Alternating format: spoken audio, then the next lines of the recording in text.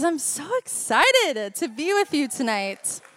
Seriously, this whole week as I've been preparing and just getting ready for this, I'm honestly nothing but excited. And this is really the third time that I've preached up here on a platform like this, and this time, I don't know, I feel different about it, and I'm just really excited and joyful. Not like I wasn't in the past, but I don't know, something feels different. So, like Pastor Kyle said, my name is Katie Schneider, and I have been a part of the River Valley family for about 4 years now. I moved here 4 summers ago, and I've been on staff for about 2 years now. And so my last name now is Schneider, but it's going to change here soon. My fiance led us in Holy Communion earlier tonight, and so I just wanted to give you a heads up. If you get an email from katie.rasmussen@rivervalley.org in a couple months, it's not a catfish thing, it's real. It's me. My last name has just changed because I've gotten married. I'm so excited for that. So like Kyle said, all weekend long across the River Valley campuses, different people have been communicating. And we have all been given the same scripture and the same text to preach out of. But what's so cool is how differently God has wired each of us, that we can read scripture and take different things from it. So I'm really excited to share with you what the Lord has encouraged me in as I've been preparing for this. So I'm going to go ahead and dive into the scripture here. So if you have your Bible with you, would you please open to Luke chapter 10? And I believe it should be on the screen as well. But I'm going to read this. It's a little bit long, so I need your undivided attention because this is what I'm preaching out of. So if you miss something, you might get a little confused later on. So lock it in, people, okay? Chapter 10, starting in verse 25. On one occasion, an expert in the law stood up to test Jesus. "Teacher," he asked, "what must I do to inherit eternal life?" "What is written in the law?" he replied. "How do you read it?" He answered, "Love the Lord your God with all your heart, and with all your soul, and with all your strength, and with all your mind, and love your neighbor as yourself." "You have answered correctly," Jesus replied. "Do this, and you will live." But he wanted to justify himself, so he asked Jesus, "And who is my neighbor?" In reply, Jesus said, "A man was going down from Jerusalem to Jericho when he fell into the hands of robbers. They stripped him of his clothes, beat him, and went away, leaving him half dead. A priest happened to be going down the same road, and when he saw the man, he passed by on the other side. So too, a Levite, when he came to the place and saw him, passed by on the other side. But a Samaritan, as he traveled, came where the man was, and when he saw him, he took pity on him. He went to him and bandaged his wounds, pouring on oil and wine. Then he put the man on his own donkey, took him to an inn, and took care of him. The next day, he took out 2 silver coins and gave them to the innkeeper. 'Look after him,' he said, 'and when I return, I will reimburse you for any extra expense you may have. Now, which of these 3 do you think was a neighbor to the man who fell into the hands of robbers?' Jesus asked. The expert in the law replied, 'The one who had mercy on him.' Jesus told him, 'Go and do likewise.'" If you're taking notes tonight, the title of my message is The Law of Love. Would you bow your heads and pray with me over tonight? Jesus, I just thank you for who you are. Father, you are love, God, you are love. And Jesus, I just thank you for every single person in the room and that you knew they would be here. Father, I just ask that you'd speak through me, Lord, that you would just take control of my mouth and my words. Holy Spirit, would you speak through me, Lord? And I'm so excited for tonight, and I just thank you for the opportunity to share. It's in your name, Jesus, we pray. Amen. Amen. Okay, so I have to take you a couple years back in my life, and this is early high school Katie, and I was asked to babysit a family friend, the Nangles. So I've known these people, and my younger sister, Julia, was really good friends with Olivia. She was the middle child, so there are 5 kids total. 2 older brothers, Olivia, and then 2 sisters, and they're twins, Emma and Ella. And I had babysat before, but 5 is kind of a lot. It's a little overwhelming. And the older kids can entertain themselves. So I wasn't super stressed out about them. We had dinner, and the parents were going out to a theater show. So if really anything were to go wrong, pretty much unreachable. They're not going to answer their phone. So had dinner. I was hanging out with Olivia in her room. And, the twins are kind of popping in and out of the room, just hanging out. And, if you've ever babysat before, you kind of have to account for the children every once in a while. Like, okay, yep, I've seen him like 5 minutes ago. Yeah, it's all good. We're all good in here. And after a while, one of the twins, Ella, wasn't around as much. And so I started to call out her name and go to different rooms around the house, and she was not answering me. And so, honestly, I went top to bottom, asking her siblings, have you seen your sister? Like, when was the last time you saw Ella? And no one could give me an answer. So the panic starts to set in. It's really nice summer. The neighborhood is the type of neighborhood where people have their doors open, and I call my mom. And she's like, she honestly wasn't nice at all. She was just like, has the door been open? Is there a pond that she could have fallen in? Is there a neighborhood pool that she could have drowned in? And literally any horrible situation just ran in my mind, and I was panicking. And I was not in a good place. And so I literally just ran out the front door, and anyone that I could see on their nightly walk, I was like, do you know Ella Nangle? Have you seen her? Like, have you seen her around? Did she come into your neighborhood, in your yard, anything? And people just kind of stopped what they were doing and honestly started to help me call out for her name and ask to find her. And it was a little bit of a relief, but not, because we weren't finding her. And so for some reason, I went back inside, to check on the other 4 children that I was not looking after while looking for the other one that I lost. And I'm going from the living room to the kitchen, and I have to pass through the dining room, and I see little legs tuck underneath the table. And everything in me just was relief. And so I just crouched down, and she's sitting there staring at me, and I'm trying to be as nice as possible, but also I cannot believe that this is my life right now. So I'm crouching, I'm like, Ella, have you heard us calling your name literally across the neighborhood? And she I think was kind of embarrassed and didn't say anything back. And I was like, when your babysitter or your siblings call your name, you have to say that you're here. You have to say and tell us that you're here and you hear us. So obviously, all was well. And obviously, I never got asked to babysit again at the Nangles. But I got to go back out to all the neighbors that were looking out and say, she's found. But honestly, thank you for stopping doing what you were doing and helping me when I was in a desperate situation. And I don't know if I'm telling this story or when I was reading to you the parable of the Good Samaritan, but I was in a desperate situation, and the man that was half dead was also in a really desperate situation, and people stopped doing what they were doing to come and help. But what's really exciting, and what I'm excited to tell you more, I think there's a lot more to this story that Jesus is getting at. And before I do that, I have to jump back into the scripture and break some things down for us. And right at the top, verse 25, it says, on one occasion, an expert in the law stood up to test Jesus. And so in Jesus' context, this expert in the law, I'm going to call him the lawyer for the rest of our time together. He was a Bible expert. This is somebody who knows the law in and out. And so I would read this verse and be like, why is he testing Jesus? He should know all these answers, right?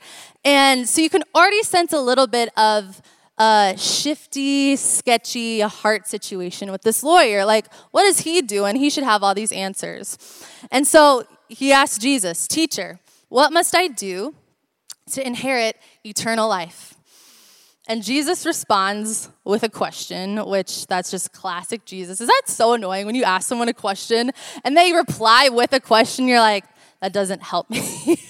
But Jesus says, what is written in the law? He replied, how do you read it? So kind of throws it back in his court. What do you think? And the lawyer answers, love the Lord your God with all your heart, soul, mind, and strength, and love your neighbor as yourself. And Jesus was like, yeah, check, you got it right. Do this, and you will live. And we could end that right then and there, and that'd be a great story, and we'd learn some things. But what's interesting is the lawyer goes on, and it says, but he wanted to justify himself. He wanted to justify himself. So he asked Jesus, and who is my neighbor? And I'm sure, I can just imagine Jesus seeing this conversation coming from a mile away. We read on the New Testament about all these conversations that Jesus has with all these religious people, Pharisees, Sadducees, and the problem, the main thing that is going on with these people is their heart. They got all this head knowledge. They got all this stuff going on in here. They know things, but it has not traveled to their heart, and Jesus sees that. And he takes this opportunity to hopefully flip a switch in him and to open his eyes to something different, and that's what I want us to look at. So the way that Jesus responds to this with the story of the parable of the Good Samaritan tells us a lot of things about loving people and who our neighbors are. So the first point that I'm drawing from this passage is that love is an active force. Love is an active force, and it's not a passive thing. It's not a passive thing. So the first question that is brought up in this conversation is, what must I do? What must I do to inherit eternal life? And Jesus acknowledges the correct answer of loving the Lord your God with all your heart, soul, mind, and strength, and loving your neighbor as yourself. And Jesus instructs him, do this and you will live. Jesus doesn't say, think this way and you will live. Believe this and you will live. Talk like this and you will live. Say that you're going to do this and you will live. No, you actually have to do this and you will live. And it's clearly shown by the parable. We see two people that come into contact with a man who is dying. He's literally dying on the street. The first two people that we come into contact with are religious folk. Priests and Levites who know things, think a certain way, probably believe a certain way, and even talk about it, but we see that they don't actually do anything about it. In fact, we read that as they're walking and see him, they actively walk to the other side of the street and pass him, literally turning their back to this person who's in need. And what's crazy is a Samaritan, I'm going to go into this later in the message, a Samaritan man walks and he sees, and the scripture says that he took pity on him, or we could say he had compassion. He had compassion, and that stirring is something that you cannot ignore. When you feel that ignite in your heart, when you see a problem, you have the decision right then and there to either act on it or pass by and literally turn your back to a situation. And this Samaritan, for some reason, we don't know, it doesn't tell us exactly why he acted, but he did. He acted. So love is an active force. It's not passive. This law of love is not enough for us to just think about it, even pray about it, talk to each other about it in our life groups, talk about it to each other in our staff meetings. We actually have to walk it out and do it. Which leads me to my second point. Love walks close. Love walks close and is always ready to help people in their time of need. Love walks close and is always ready to help people in their time of need. So again, both the priest and the Levite walked on the complete other side of the road after they saw this half-dead man. But the Samaritan, he immediately walked to him. He immediately took action like we first talked about, but he actually walked to the problem. He walked to the problem. And I don't know about you, but have you ever noticed, if you're aware of a neighborhood, I've lived in my neighborhood for 4 years, how differently it looks when you actually walk it. Like I've driven in my neighborhood for 4+ years, and there are times when my roommates and I will go to coffee shops and we'll walk, and you literally see things completely differently. And so I was thinking about that and just thinking, man, Lord, how many times do I just rush? And how many times do I just go and don't even stop enough in my day to ask you to show me someone that I can walk to and help in their time of need? How many times do I do that? And what's also crazy to me is the Samaritan man who walked close to this person who was dying. He actually had everything that he needed to help nurse him back to health. In the scripture, it doesn't say that he had to go to a different city to pick up all these things. He didn't go to a different store to pick up all these things. He actually had everything on him. He had the bandages, the oil, the wine. He used his own donkey to carry this man to an inn. He used his own money to pay for a stay for him and practically wrote a blank check saying, whatever this man needs, use it, and I will come back and pay the leftovers. And reading about that just stuck out to me so much, that this man had everything that he needed. And as I was thinking about that, the Lord was like, Katie, what do you have always at your disposal at all times when you're actively loving people, when you're walking close to people? What do you have ready to help people in their time of need? And we can look at this in a couple ways. We can look practically. Like Hannah shared this morning, she carries water bottles in her car and granola bars to hand out to people. That's a really amazing, practical way to do that. But I was drawn to 2 Corinthians chapter 1, verses 3-4, and it says this: Praise be to the God and Father of our Lord Jesus Christ, the Father of compassion and the God of all comfort, who comforts us in all our troubles, so that we can comfort those in any trouble with the comfort we ourselves have received from God. So from that, we have this heavenly comfort from our relationship with our Heavenly Father that's not meant to stop at us. We are not meant to just hold this in, this love, this comfort that we've received. It's meant to be an extension of who we are when we're walking, when we're seeing people. That is what is meant to be given out. Yes, people need resources. Yes, people need literal water bottles, but we have the living water to give people, and we can't not do it. We can't not use our mouth and our actions to show people who Jesus is. We can't not do it because people are dying. People don't know who Jesus is in this city, in our neighborhoods. They don't know, and we have to use our voice. We have to use our voice.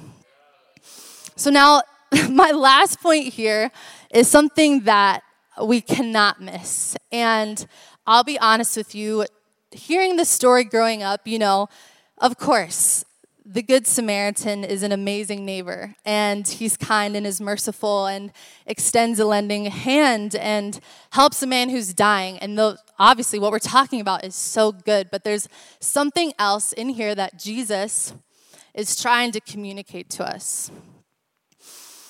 I want us to go back to the question that the lawyer asked Jesus out of self-justification, out of this heart of, I'm going to prove you wrong or prove you that I know a lot of information. And he asks, who is my neighbor?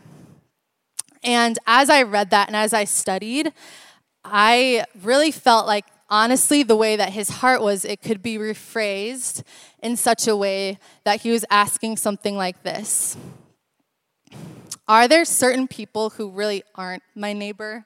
Like, who do I need to love and who can I just forget about? Like, Jesus, just tell me who I need to really focus my time on and who can I just like leave behind because a lot of times I'm inconvenienced and I only have a certain amount of time to really focus on this certain group of people. And what's crazy, this story in Jesus's context, so this lawyer is Jewish. And in the story we hear about this Samaritan man. And in this time, the Jews and the Samaritans hated each other. Absolutely hated each other. And for Jews, they almost viewed the Samaritans as their enemies. Like literally, they were like, you are half of a human. I do not like you. I do not trust you. You are unworthy. And so just taking a moment and the fact that Jesus responds to this question out of that this self-justifying man, and the hero of this story is someone that this man hates and his enemy, and it had to have been the biggest gut punch to this Jewish lawyer that you're saying that a Samaritan can act in such a way and can be my neighbor and can act neighborly. And so this leads me to my third point, that love has no prerequisite and everyone is your neighbor. Everyone is your neighbor. Jesus' response with this parable of the Good Samaritan shows us that Jesus is for everyone and that we are supposed to be for everyone too. And this time that we're living in is so polarizing. If you're on social media, I don't even have to start talking about the things that we see and the things that people are talking about. And it is our role to love people no matter if you believe the same thing as them, no matter if you come from the same place as them, no matter if you have the same ideology as them. It is our role to love them. They are our neighbor. They are our neighbor. We shouldn't be asking the question that this lawyer asked in such a way like, okay, Jesus, like, who should I love today? Like, who are the people that I need to love? Instead, I think we should be asking this question: how can I become the kind of person whose compassion pays no heed to status? How can I become a person whose natural instinct is to love people regardless of their background, regardless of where they come from, regardless of what they believe? How can I be such a person? And we know a person like that, and his name is Jesus.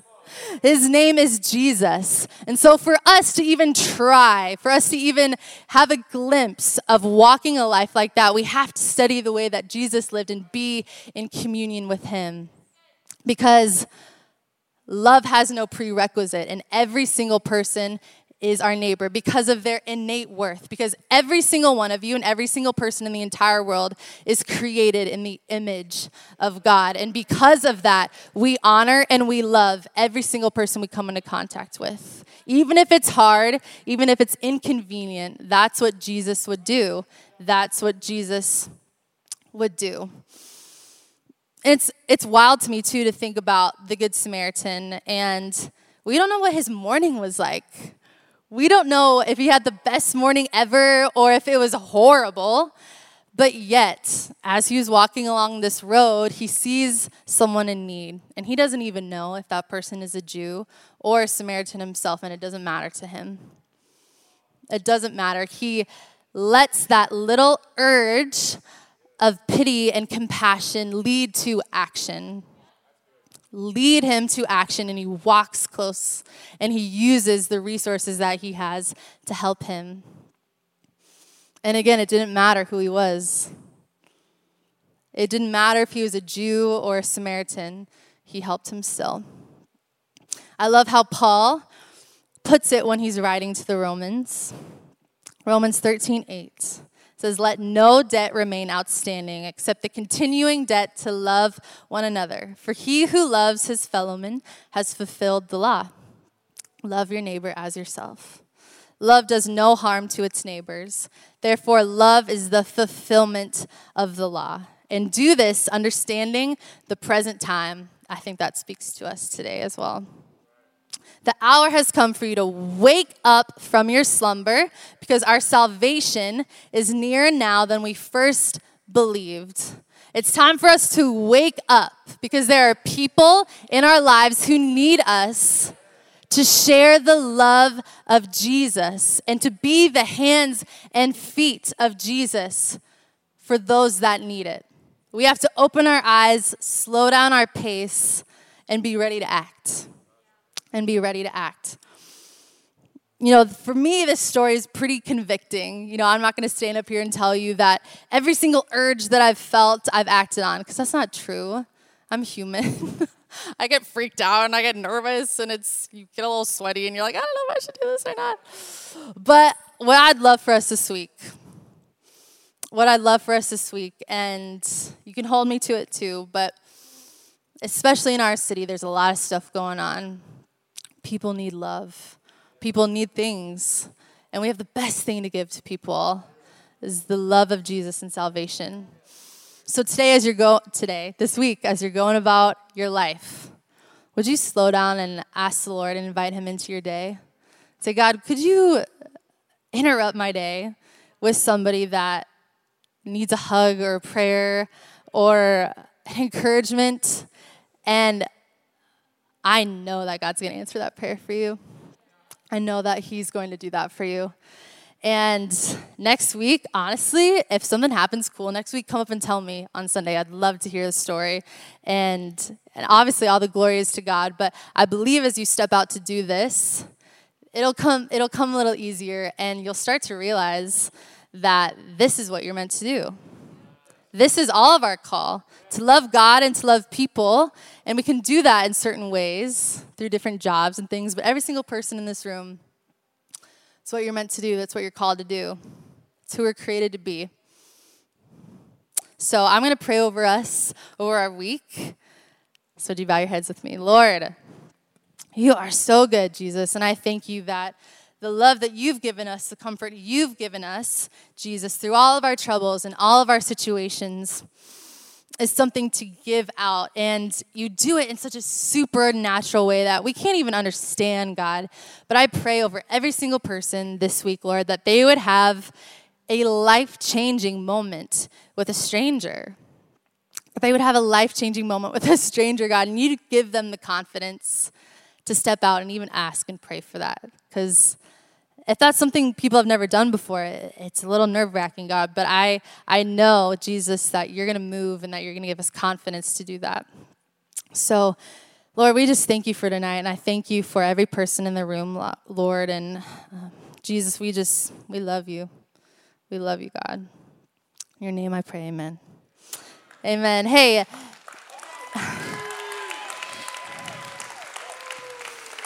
Every Sunday, we don't want to miss this moment. We have an opportunity for people to say yes to Jesus.